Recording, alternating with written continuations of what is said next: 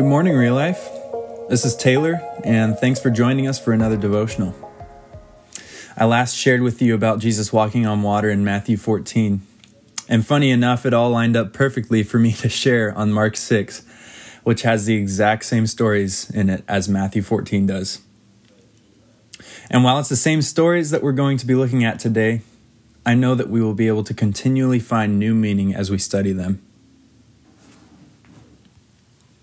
Today, I'd like to focus on Jesus feeding the 5,000. To start it off, we see that the apostles have returned to Christ after going out and sharing the good news, as well as performing miracles in the name of the Lord. They had been doing a lot of good work, but Jesus saw that they were worn out. So he told them to all come with him to a quieter place to rest from all that they'd done. And I think that this in itself is important for us to hear. While they had healed tons of people and were spreading hope to the areas that they were in, it was also important for Jesus' followers to take time for themselves to rest. To the disciples, it probably felt like they had a lot of work to do with so little time. There were thousands of people that were coming to them so that their sicknesses and injuries could be healed, really serious things. They probably felt like they were overwhelmed with how much there was to do, so Christ called them to rest. And if Jesus tells me to come rest with him, I know that I'm going to say yes to that. So Jesus and his disciples got in a boat and made their way towards that quieter place. But to the disciples' dismay, some people on the shore recognized who they were.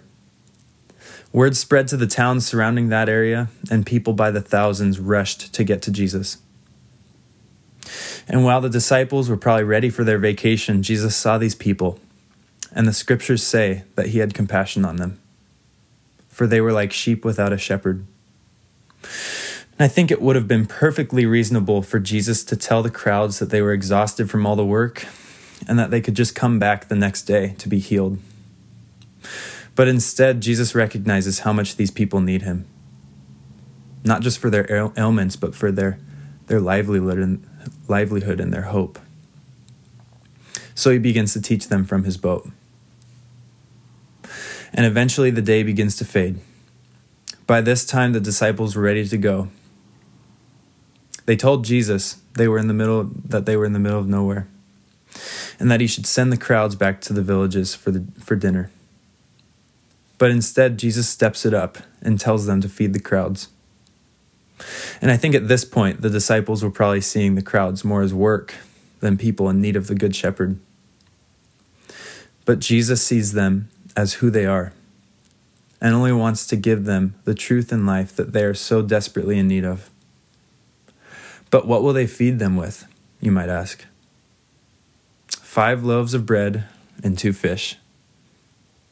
So Jesus asks all the people to sit down, and Jesus took the food, blessed it, and distributed it among all the people. And the scriptures say that they were all satisfied.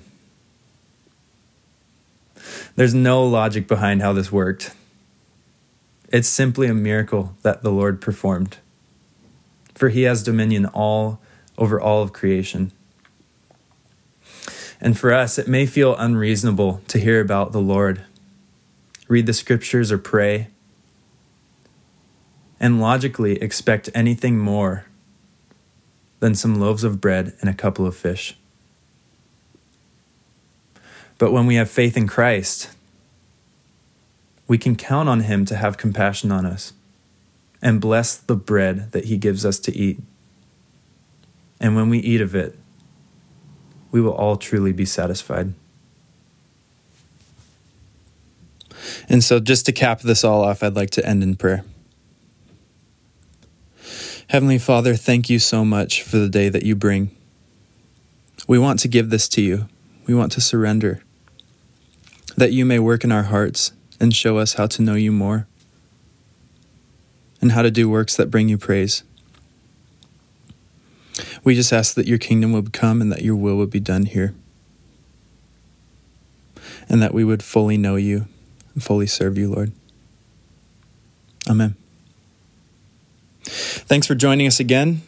And don't forget, tonight at 8, we will be having Real Life on Facebook Live. And then after that, on Zoom as well, we'll have a group discussion. So don't miss out. See you later.